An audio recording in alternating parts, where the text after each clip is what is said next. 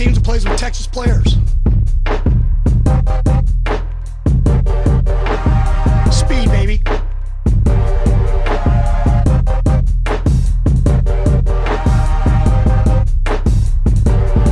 We were waiting for this one for a long time. Hello and welcome back to another episode of the Purple Theory podcast. My name is Grant McGalliard. It is Thursday, June 18th, and I have, as with me always, Parker Fleming. Parker, how you doing? I am doing great, Grant. How are you? I'm doing all right. We put out a paper this morning. I'm going down to see my family this weekend. We're going to do some social distancing at an Airbnb in Rockport, Texas, which, let me tell you, is going to be great. It's going to be a bunch of us isolated in a house. They call that the Paris of Southeast Texas, don't they? Many people say that, yeah. But no, I'm very excited. I'm going to drink rum by a beach. Well, actually by a private pier. So yeah, it's going to be very good. Awesome. There are worse lives. Yeah, that's great. There are.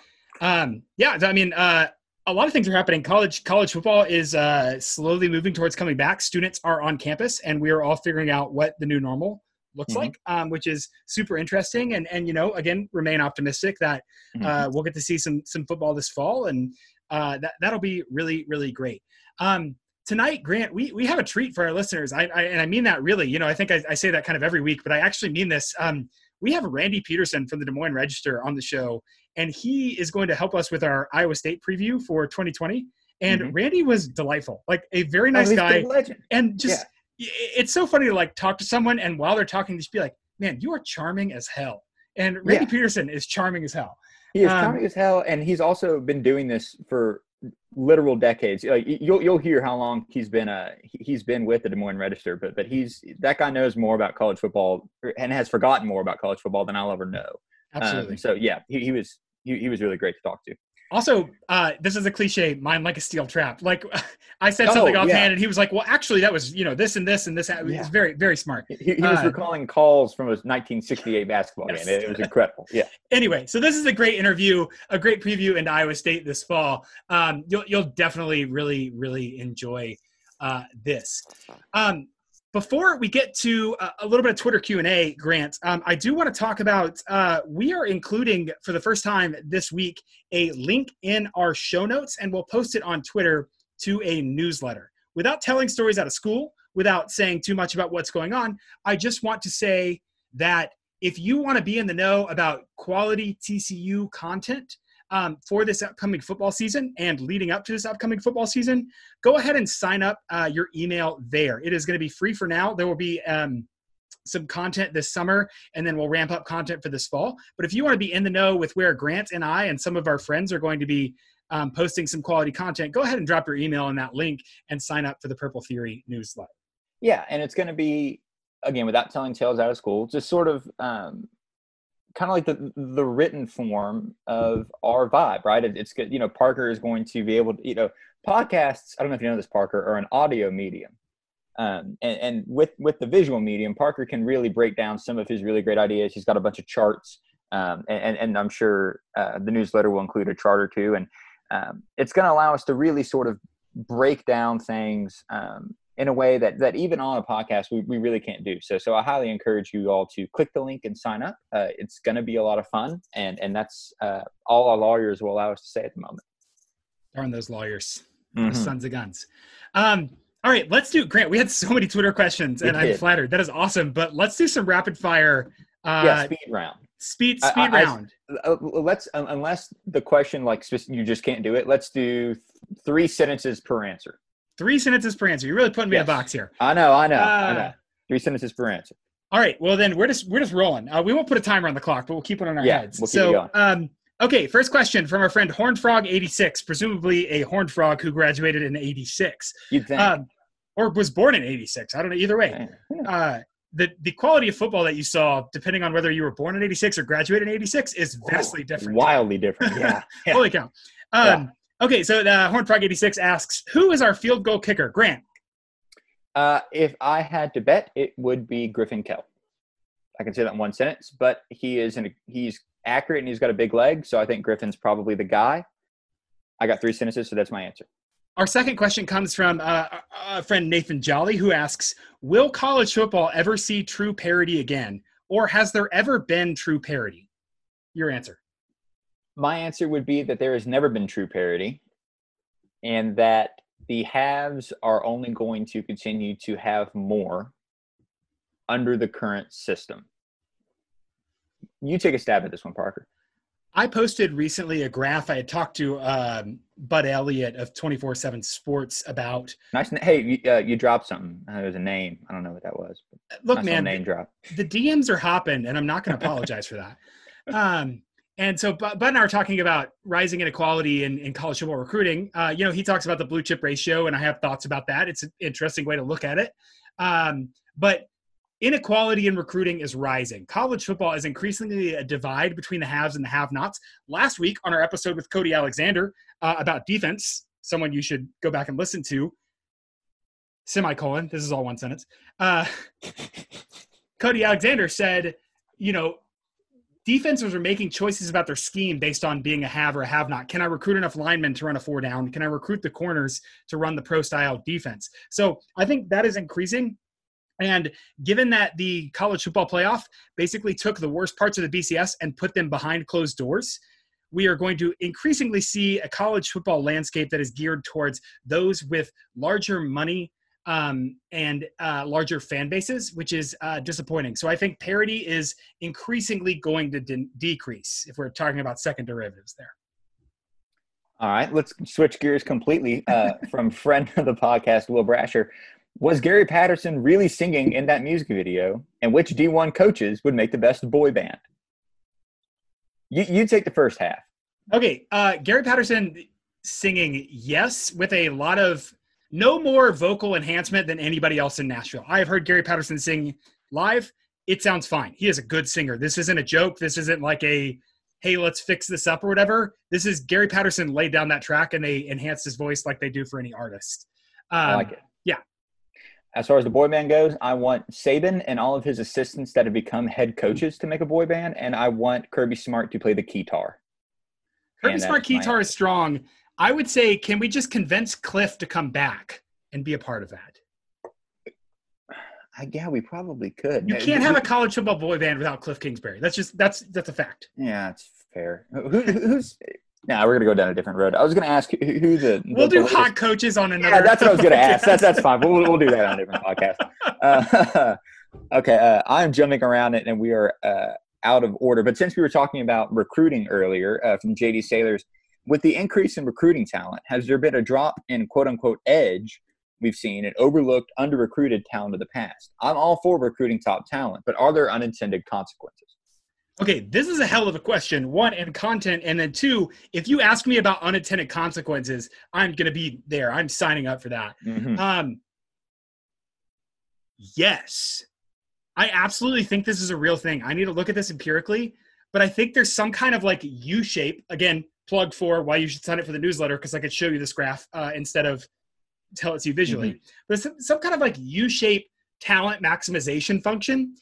And given like context on the x-axis and talent, what we get out of talent on the y-axis, it's like the more that context becomes this like, hey, I'm on Instagram and I'm friends with everyone from Texas and we're just bros from high school who like play against each other, to, hey, I'm a 2-star that everyone said sucked and I'm going to prove that I don't.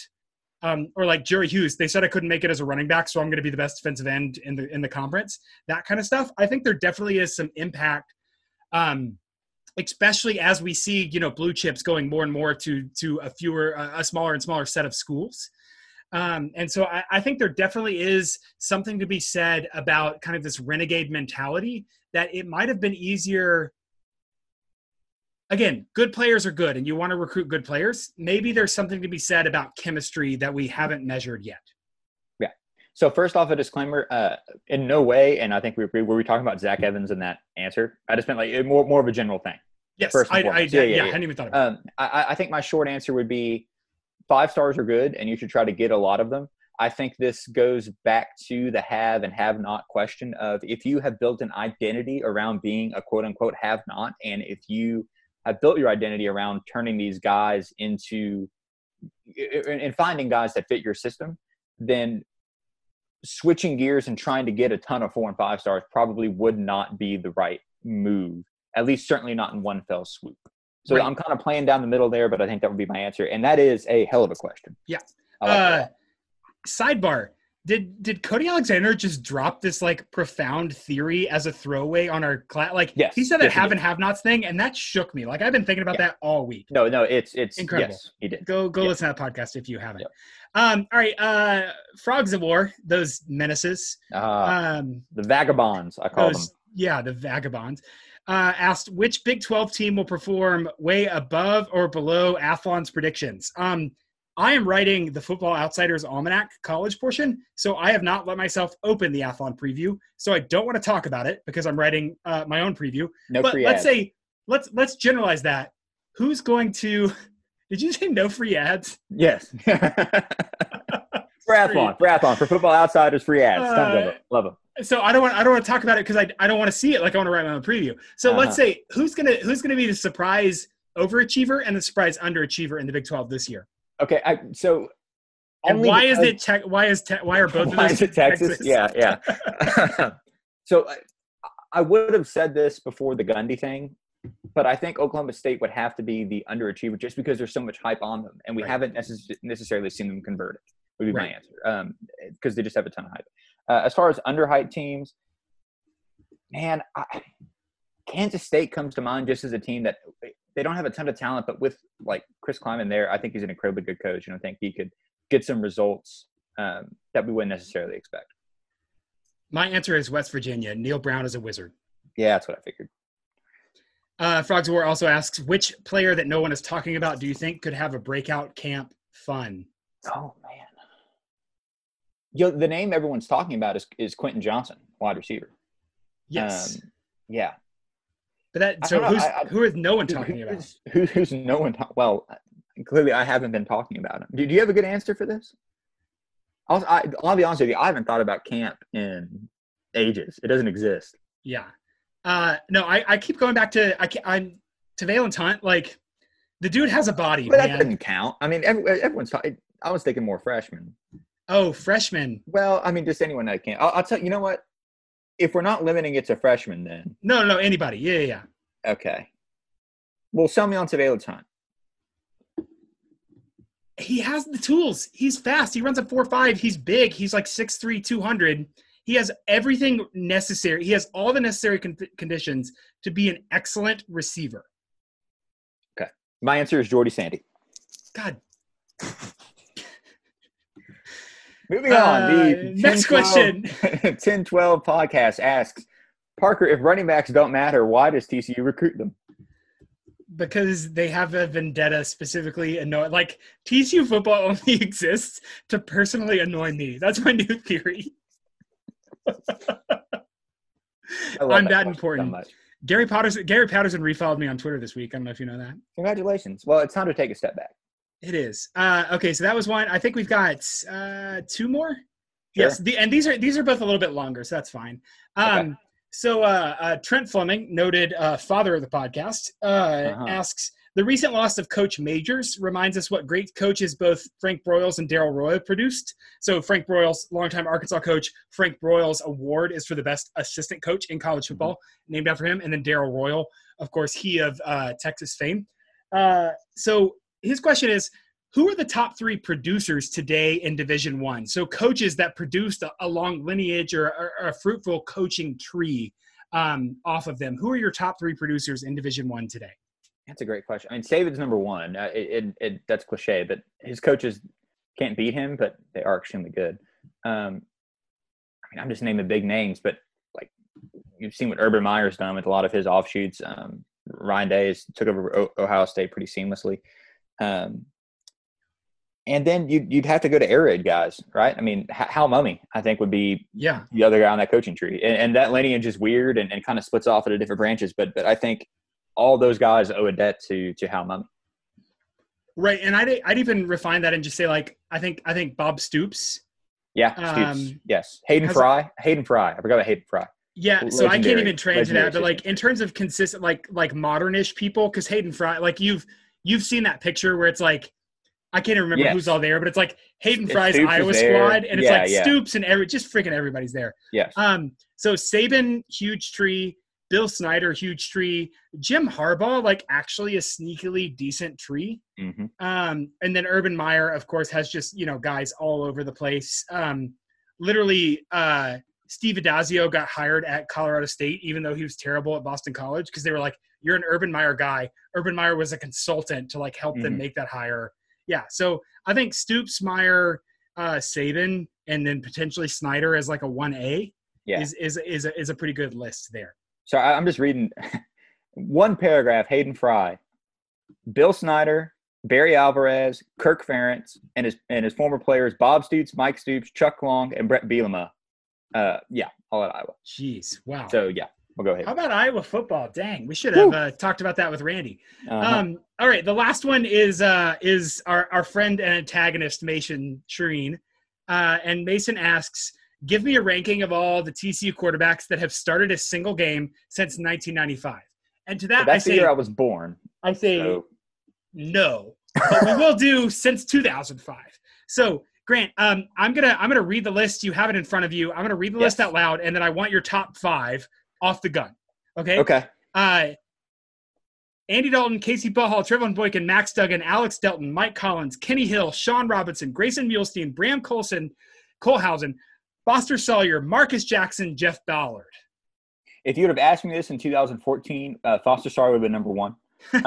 But as it is now, my list in order from 1 to 5 goes Boykin, Dalton, Hill, Pawhaw, Duggan.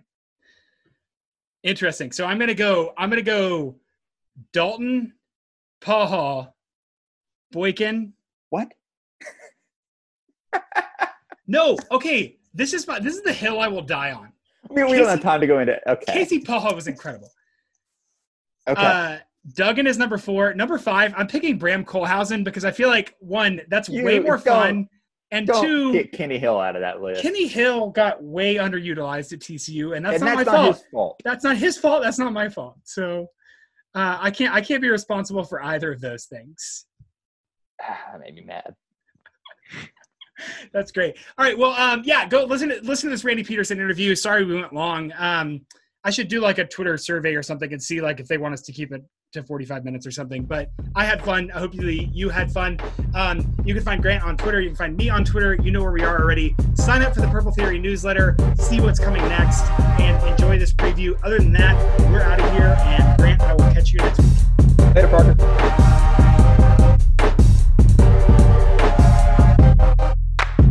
Randy Peterson of the Des Moines Register joins us tonight to preview Iowa State's 2020 campaign. Randy, thanks for joining us tonight. How are you? Hey, I'm great. It's always good to talk to somebody other than myself. Definitely. As we're living in a weird world. I mean, definitely. That's been the common refrain. It's nice to be a human with someone who doesn't live in my exact house. Yeah. I mean, I'm in Des Moines, Iowa, and about maybe 3 blocks from my house is a casino that just opened, and I'm doing everything I can to resist the temptation of going. Well, hey, if they got you can those make face this go shields, as long as you want. if they got that, they got those face shields. Who knows? Well, I assume they do. I've seen video on TV, but I'm just not ready to go that route yet. No. Yeah. Well, so Randy, tell us about you're at the Des Moines Register. How long have you been there? You really want to know that? I started at the Register in December of 1972. That's amazing. Oh my God. And it's the only place I've ever worked. Wow. So I started as a part-time employee when I was going to Drake University. And when I was a junior, my second semester junior, the Register needed somebody to work full-time. And I'd already been working there as a part-timer. And they said that, they hired me right away, but I made one stipulation is that the Register would pay for my last semester of college. Wow, that's a sweet deal. And yeah, exactly. And back then it wasn't all that much. And so that was cool. Yeah. So I've been, my gosh, it's the only place I've ever worked. And that's awesome.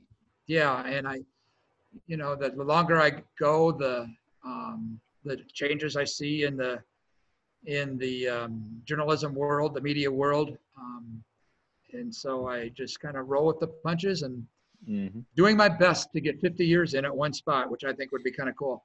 Yeah, that's very impressive. Wow.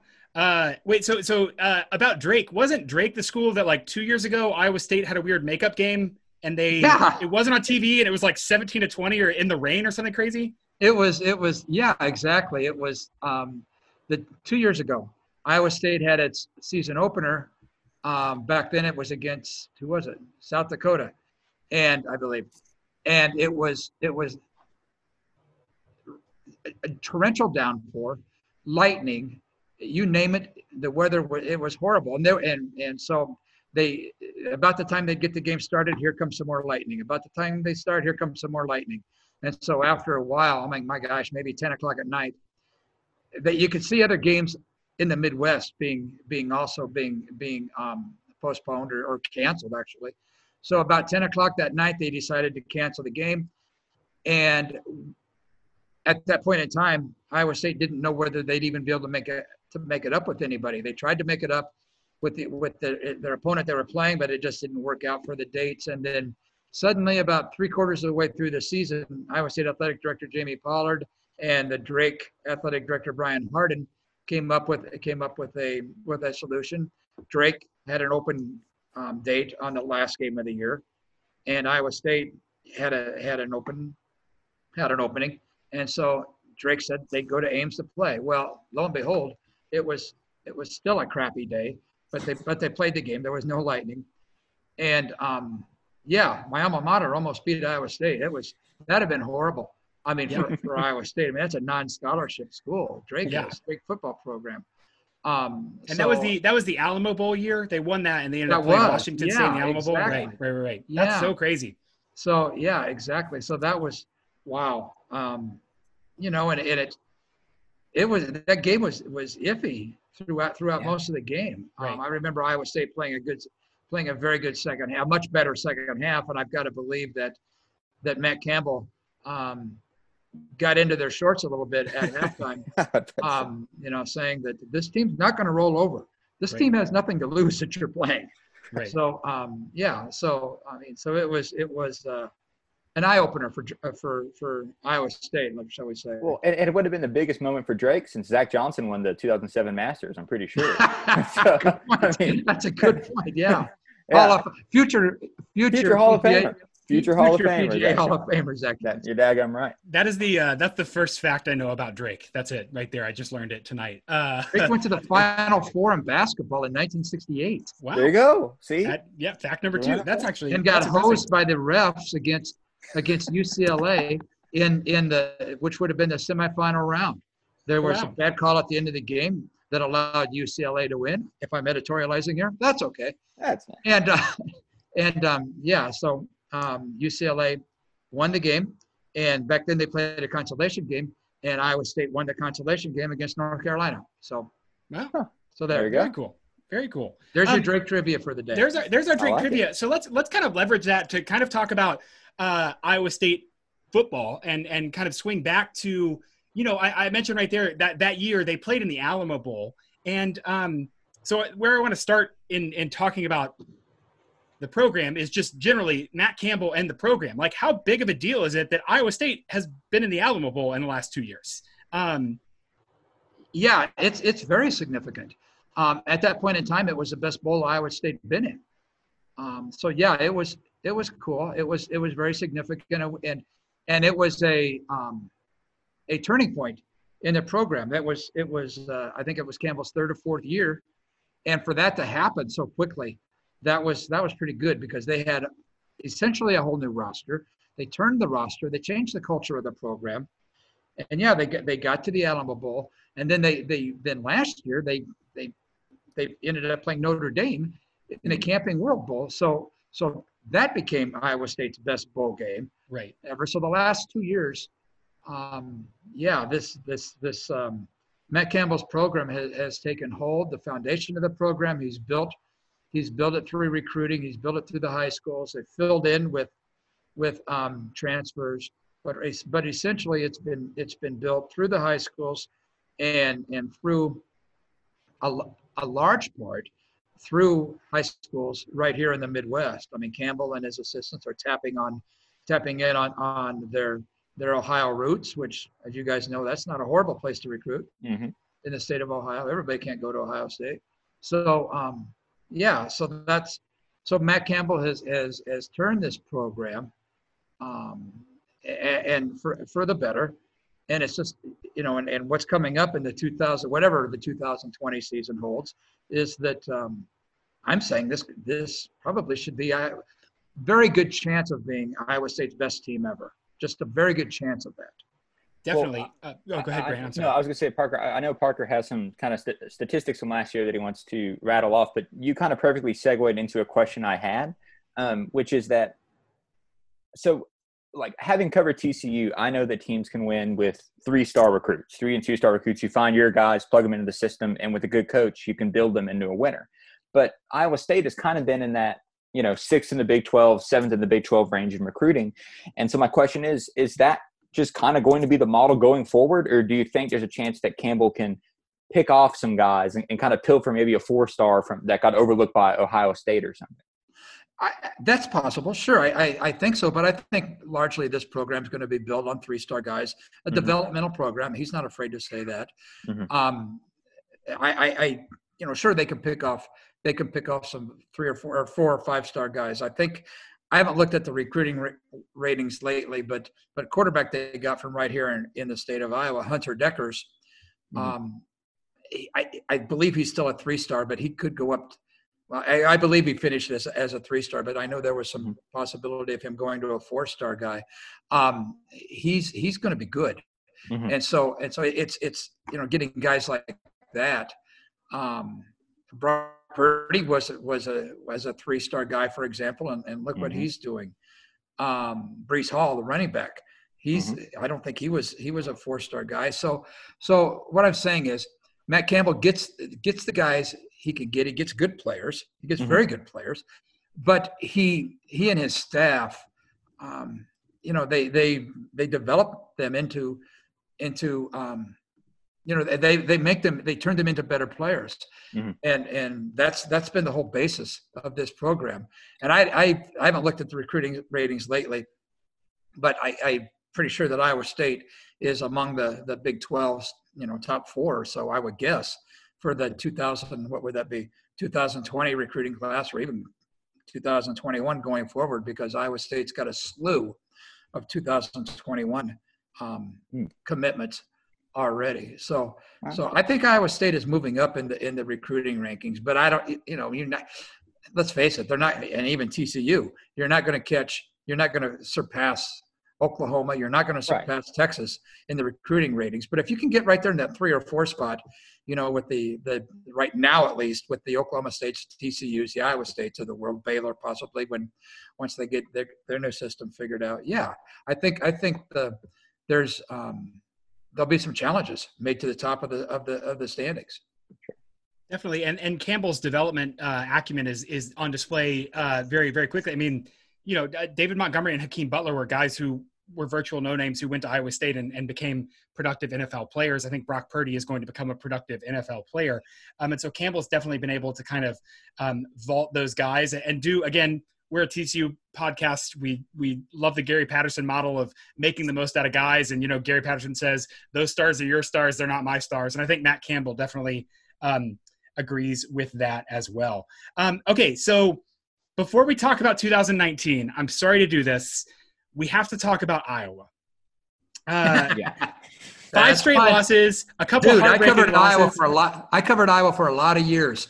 So, yeah.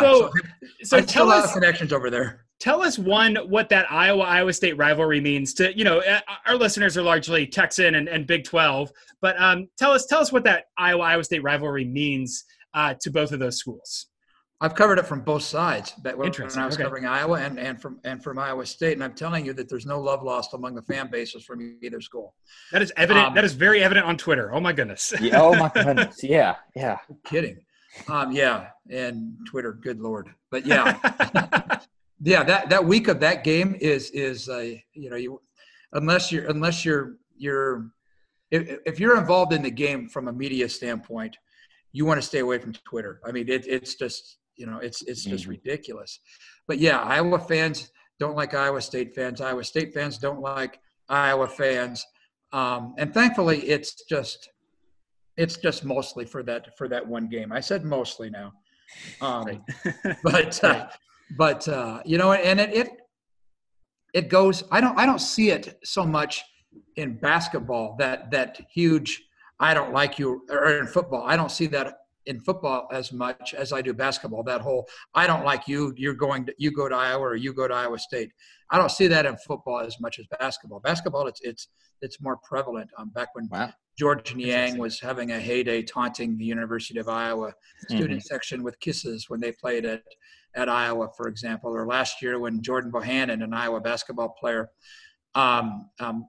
played what he thought would be his last game because of injury. It was his last game of the year last year because of injury, and he knew that going into the game. He after the game, he took off his shoes and left them at the free throw line of Hilton Coliseum, Iowa State's Hilton Coliseum. So yeah, there's more bad blood there with basketball than among the football players, I think. But yeah, it's that game gets just crazy. And I know that there's rivalries in Texas. I mean, that are like that. I mean, more heated than that. But for Iowa, nice. Oh my gosh, we're not very nice during that week. Yeah. Well, I think that's why it looks like so crazy. And we'll segue to real football here in a second. But like TCU is a rival with Texas Tech, for example. And I would expect a person from Lubbock to do any number of horrible things to me because I root for a different football team. But Iowa, you think like, oh, you guys are like nice, Midwestern, decent. I don't expect the animosity, but the animosity is definitely there when it comes to the week of Iowa State. No, you're right. Yeah, it's ridiculous. And like I said, for the most part, it goes away right after that game. I'm not saying Iowa and Iowa State fans hug and kiss, but unless they're you're married into the program, into one or the other programs, which is very prevalent also in this state. But yeah, for the most part, after that game, the state returns, the fan bases return to sanity. For sure. Good. All right. Well, let's go ahead and move back into Iowa State and Iowa State football 2020. So 2019, Iowa was 7-6. They were 5-4 in the Big 12, but they did finish third according to tiebreakers. They were 2-4 in one-score games, and they had 8.9 second-order wins, which our listeners know means just based on the statistics of each game, we would expect them to have almost 9 wins instead of 7 wins. So they slightly underperformed based on what we would expect. They were 24th in SP+, which is an efficiency and explosiveness measure overall, 42nd in offense, 25th in defense.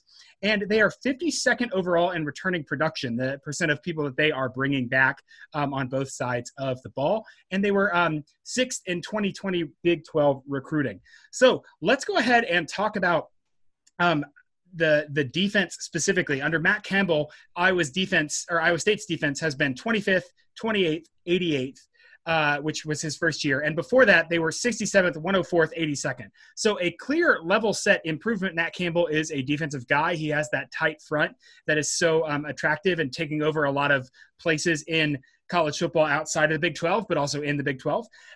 So Iowa State loses Marcel Spears Jr. and they lose Braxton Lewis, who are 2 of their top 5 tacklers on defense, but they bring back 8 of their top 10 tacklers. So Randy, looking at Iowa State 2020, who are going to be the playmakers on defense? We know Matt Campbell's system works. We know he gets guys to make plays. Who are going to be those names now that 2 of the top 5 tacklers are moving on? Well, I think you have to start with linebacker Mike Rose. He played as a true freshman. He started at middle linebacker. Replaced a guy you guys probably heard of it called Joel Lanning, who was a converted quarterback and became a very, very, very good middle linebacker. So Mike Rose started playing as a true freshman 2 years ago in the middle. Last year he moved outside and he's gotten even better. He's quick. He doesn't whiff on too many tackles. So I think he's leading a linebacker core that actually is very experienced. You mentioned Marcel Spears, leaving, and he was a linebacker. But guys like Jake Hummel have started. Rose has started. These are returnings now. Orion Vance, he started a lot of games. Will McDonald, who's an outside linebacker, who's a converted defensive end. Dudes, this guy is 6'4", 230, and he is a truck. I mean, this guy is massive. And last year was the first time he played linebacker. So I think your tackles are going to come. Your tackle statistics are going to come from the linebackers. Now, as far as the defensive line, Iowa State, I think Iowa State is pretty stacked. You've got Zach Peterson, who started most of the games last year. You've got a junior college transfer, Latrell Bankston, who's 6 foot 300, who's going to play in the middle. Wow. Yeah. This guy is good, man. I think he was at one of the JCL America teams from Hutchinson Community College, right down the road in Kansas. Oh yeah. So and interestingly, Jaquan Bailey, Jaquan Bailey, who was injured for 90% of last year. He went into last year 1 sack behind the Iowa State's, 1 sack shy of breaking, not just tying, but breaking Iowa State's career record. Well, he got hurt in the first game of the year, so he missed the rest of the season. Instead of, and he's a senior, instead of taking his stuff elsewhere, he whether it be trying to hook on somewhere in free agency in the NFL or whatever, going on to life after college, and he's already graduated. He worked hard, and he decided he's coming back. So he's a very experienced starter. Like I said, he continues to be, his first sack will break the school's career sack records. So Iowa State's front, whatever that would be, front 7, that's counting 3 defensive linemen, like you alluded to, that they will continue to play, and they play it very, very well. Iowa State's defensive front 7 is going to be very, very good, I think. Yeah, for sure. I remember last year looking at micros and just being amazed by how much he progressed just to his first couple of years. And then Peterson last year came on so strong at the end. Those guys certainly seem to be the anchors, and you mentioned there's other guys as well. But is there anything different from the last 2 seasons that we should expect coming up defensively, or is it just kind of plugging next men in and kind of rolling with it? The only thing, no, I think you're plugging in, because they're John Haycock continues to be the defensive coordinator, and he's very, very good. I mean, like 2 years ago now, Oklahoma made a run at him. And he said no, and I didn't think there was any reason that he would go to Oklahoma, because this will be he's 50 in his 50s. And I figured that Iowa State would be his last stop, and he's been coaching with Campbell a long time, not just at Iowa State, but before Iowa State. But Haycock is a genius. He's as good a defensive coordinator as I've seen at Iowa State, and probably the best defensive coordinator I've seen at Iowa State. So I don't think you're going to see a whole lot of change. It's just a matter of Iowa State players. Of the Iowa State players learning the system more, and as they've changed to the 3-man front 2 years ago, they're starting to get recruits. They're recruiting to that 3-man front. So I think that the only change you will see is just as far as knowledge of the defense, what they want to do on defense. But as far as any schemes, you're not going to see anything really wacky. And as far as the defensive backfield, as far as the secondary, they're pretty experienced back there too. So, so I'm looking for Iowa State to be very, very good defensively. And if there is a little bit of a flaw if there is a flaw in the defense, which there's a flaw in all the Big 12 and throughout the Big 12 in defenses. The Big 12 seems to has gone a little bit. You guys know this. It's been tilting a little bit towards passing more so than or towards running more so than it has in the past. And Iowa State hasn't been great at defending the run in a very long time. So I think that part still needs a lot of work. But and I think that's why everybody in the conference was having their eye on Oklahoma State over these last couple of days to see what Chuba was going to do. Sure. Because that's a difference-making situation right there, as you guys know. Right. For sure. Yeah, and so talking about coaches that have been with Matt Campbell for a long time. If we switch over to the other side of the ball and talk about offense, Tom Manning came back last year after a brief stint with the Indianapolis Colts in the NFL, and he is back. We've talked about how Iowa State has been perhaps better than their record the last couple of years, right? And their offense has been better than the numbers show. So, kind of thinking about that. And thinking about Tom Manning's second year in charge of the Iowa State offense, what do you expect Manning to try and do this year to make the offense take that step from the 60s and the 50s of efficiency to the 30s and the 40s? That kind of next progression. Yeah, good question. There's two things there. Iowa State hired during the offseason. Matt Campbell hired from Northwestern Mick McCall, and he's of the John Haycock ilk, been around forever. He's always been an offensive coach. He's a former Division I offensive coordinator, including at Northwestern. So Matt hired him, which is lending a wise old. I use that word loosely. Another veteran. And I use the word old loosely because, like I said, I've been at the register since 1972. So, but as long as you feel 40 like I do, you're good. Yep. But right. Anyway, yeah, they've got a wily veteran also on the offensive side of the ball. So I think Tom Manning is going to, plug into McCall's knowledge of the game.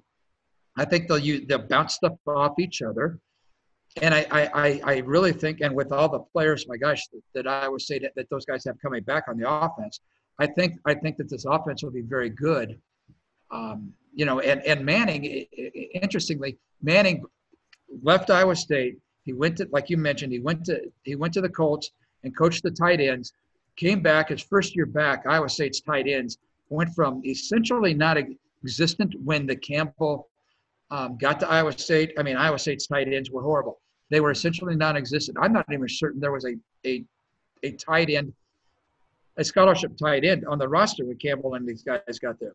But they've gone from that to having two guys for sure that could be drafted next year.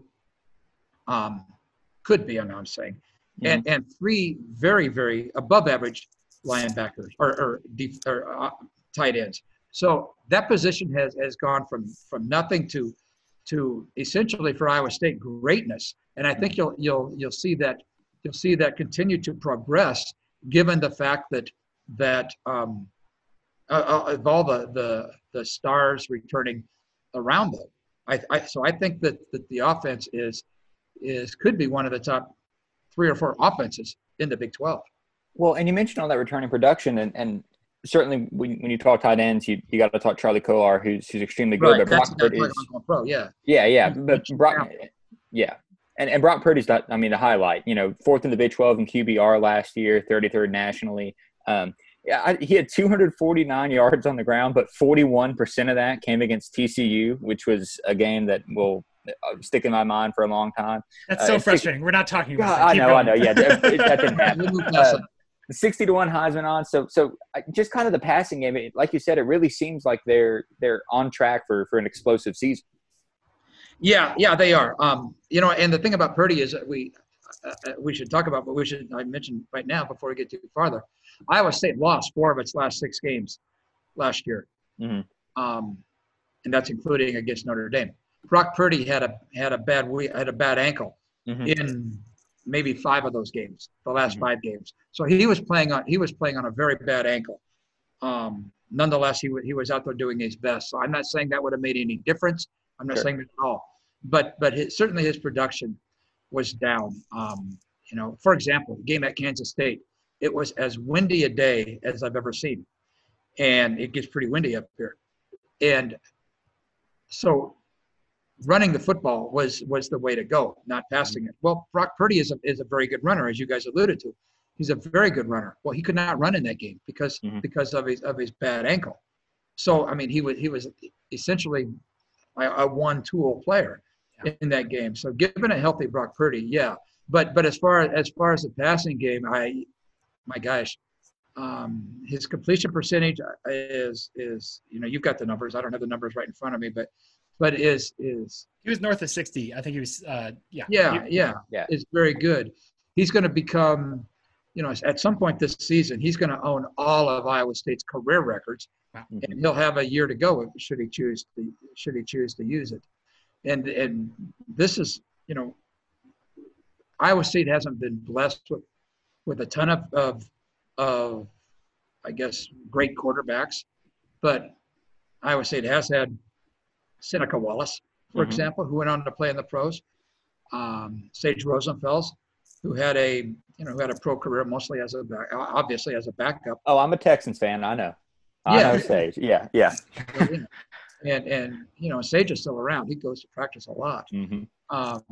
So I can't wait to see. And we've not seen any of the players yet, and so I cannot wait to see Brock and what he looks like, because I know he's been back in Arizona, or he was in Arizona during before they could go to campus. Yeah.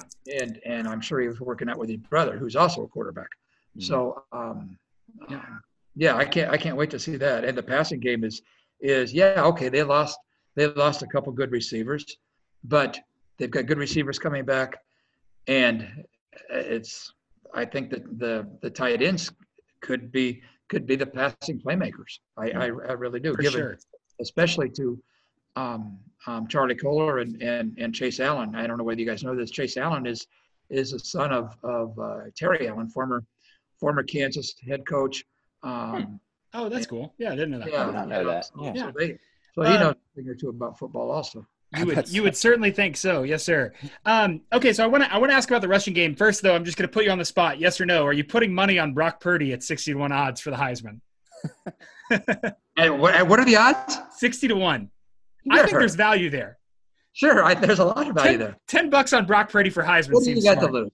Sure, right, absolutely. Right. But I don't bet college football. Oh, of course. But yeah, sure. If I did, sure. I think that would be good. Yes, sir. Okay, so the other side of the offense is the rushing game, and you touched on Breece Hall. He was 4.9 yards per carry, 9 touchdowns, 41.6 success rate. He was a freshman last year, and I think he'll come back and be primed to be a really good quality running back for Iowa State. My question is, they're only returning 20% of their offensive line starts. They're losing 4 starters. 82nd in rushing efficiency last year. So with losing offensive line, are you worried at all about the rushing game keeping up with the passing game, given that the passing game is primed to move? Yeah, no, that's a good point, and I think there's legitimate concern there. You talk about Iowa State losing 3 of its 3 of its 5 starters. The 2 starters coming back, Colin Olson and Colin Newell. Given if they had been healthy all last year, they're probably the best offensive lineman on last year's team. So yeah, they're coming back, and they're coming back healthy. So yeah, they're going to have to plug some holes on the offensive line. That's for certain. But there have been guys that have started. I mean, some games. Jerry Ramos has started some games at left tackle.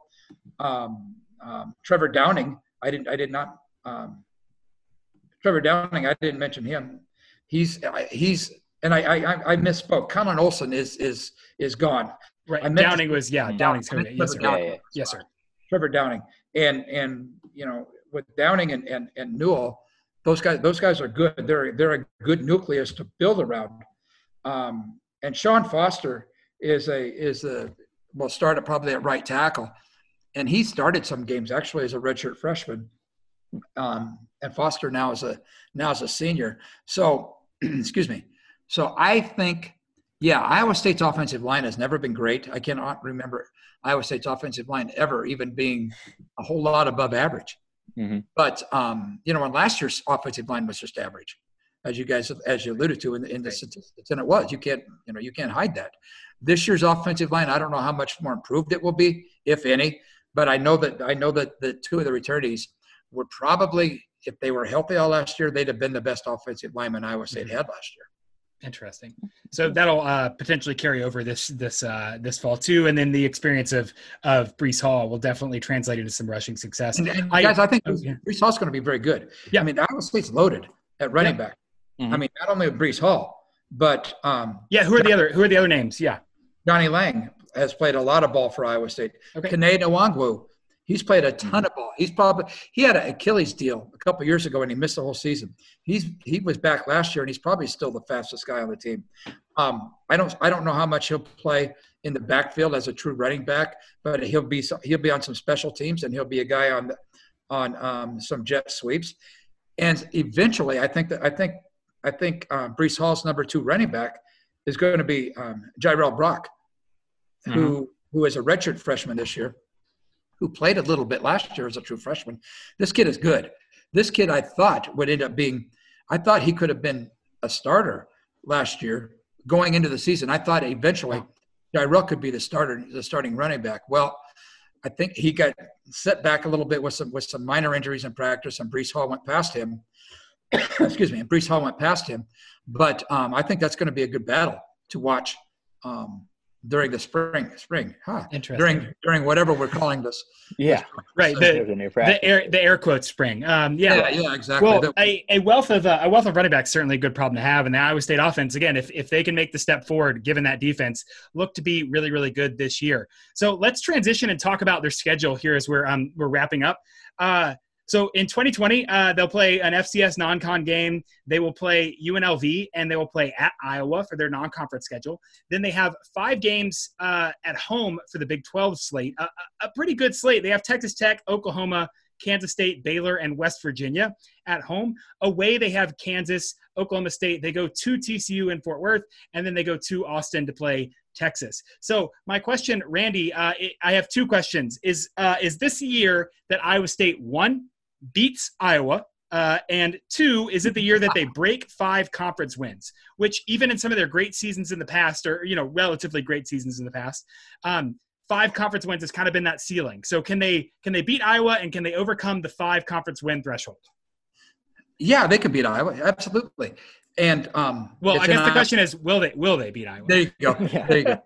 I mean, the game's in Iowa City, obviously, like you said, but I don't know what the social distancing is going to be on the second week of the season, which is when that game is played. I have no idea. Iowa can be a pretty hostile environment, Kinnick Stadium in Iowa City. So I don't know what the social distancing is going to be. I don't know whether they're going to be 69,000 fans there or 9,000 fans there. I don't have any idea, and I don't think anybody does right now. But on paper now, Iowa State has more coming back. Iowa is breaking in a new quarterback, for example. And so I was talking to – who was I talking to? Desmond Howard. I was talking to Desmond Howard a couple of days ago, and we were just talking about Iowa State football and Big 12 and stuff for stories that I'm doing down the road. And he said one thing that Iowa State's got that a lot of the Big 12 doesn't have right now is a lot of experience coming back. And given the climate in which we're in right now, given the fact that you don't know who's going to test positive, you never know that. Right. Players. I guarantee you, players are going to test positive. We're already seeing some of that. Yep. So unless it's the key players testing positive and then are out for a long time, like I said, given the fact there'll be positive tests, teams with a lot of quality depth, with a lot of quality experience returning, like Iowa State, could be at an advantage. And so, getting back to the Iowa game, yeah, I think Iowa State has on paper right now better players. I think I don't know whether Iowa State has the depth, but at least the frontline players, yeah, I would say Iowa State would get the nod on that. But I guess we just have to wait and see what happens. But then Iowa will be favored probably by 3 points, something like that. It'll be close. But as far as 5 conference wins, yeah, I think this is the year that Iowa State does that. I really do. I think Iowa State can win 8 or 9 games, given a chance to play in a bowl game also. I mean, the only game I see really Iowa State, having major trouble, Oklahoma and at Texas. other than that, I think those games are going to be very good. And we all know what happened 3 years ago at Oklahoma. Iowa State beat Baker Mayfield in Oklahoma, and Iowa State's beat Texas last year at Ames. So I don't know. Iowa State plays at TCU. Good, cool. I like that. I like TCU's press box. Yeah, it's nice. It's very nice. Yeah, I went for the first time this last offseason, and I was very impressed. So, I was gonna say, yeah. I mean, I think we couldn't have you on this podcast without asking what every single media member has been forced to talk about Iowa State for the last 2 years, which is, what are the worries about Matt Campbell moving, and what's sort of the timeline that and what needs to happen for him to leave Ames? Okay, here's what needs to happen in my estimation.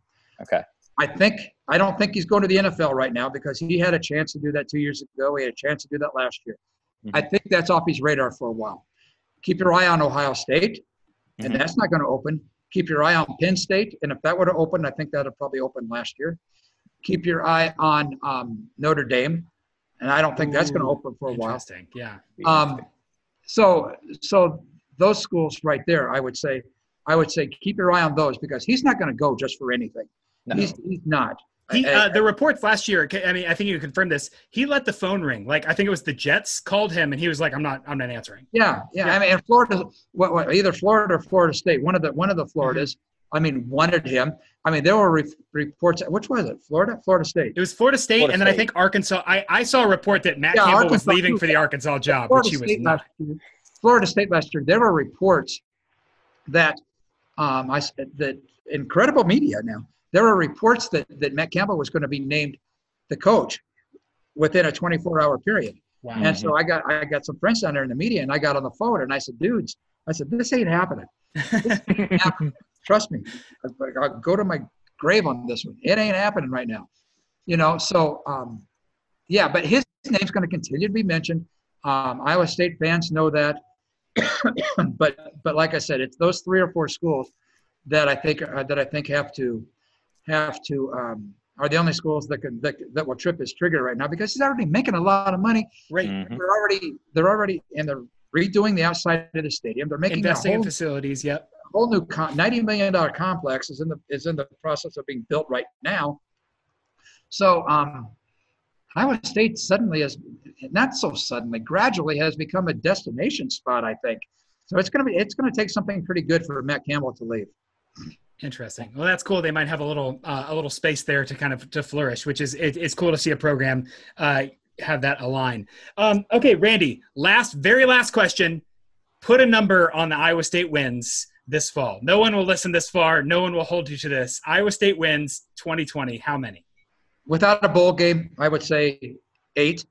8 without a bowl game. Okay. 8 without a bowl game. I like it. That would be a step, and assuming a 12-game regular season schedule. Yes, of course. Yes. Which we all know that's a coin flip. Yeah. Yeah. Who knows with that? I would say 8. Okay. 8 is the number. Well, that's great. Randy, thank you so much for your time. This has been so fun and very informative about Iowa State this fall. A great window into what fans should look for. Where can fans find you on the internet and follow your work this football season and going forward? Yeah, we're at DesMoinesRegister.com. Go to that, and the Register just redid its website, so it's kind of cool. And on the Twitter, I'm at Randy Pete. So, at Randy Pete. At Randy Pete. And you're not going to see anything stupid from me on the Twitter. It's going to be pretty much straight down the middle. Yeah. That's a good because I follow Parker and all I see are stupid things. So I was going to say, Randy followed me last week. He knows a lot about stupid stuff on Twitter. Yeah. So I'm finished straight down the middle for the most part. I'm not doing anything stupid. I don't want anybody coming back at me swearing and anything because I've got 2 daughters and a granddaughter that read the internet. I love that attitude. That's wonderful. Well, Randy, thank you so much. Thank you, guys.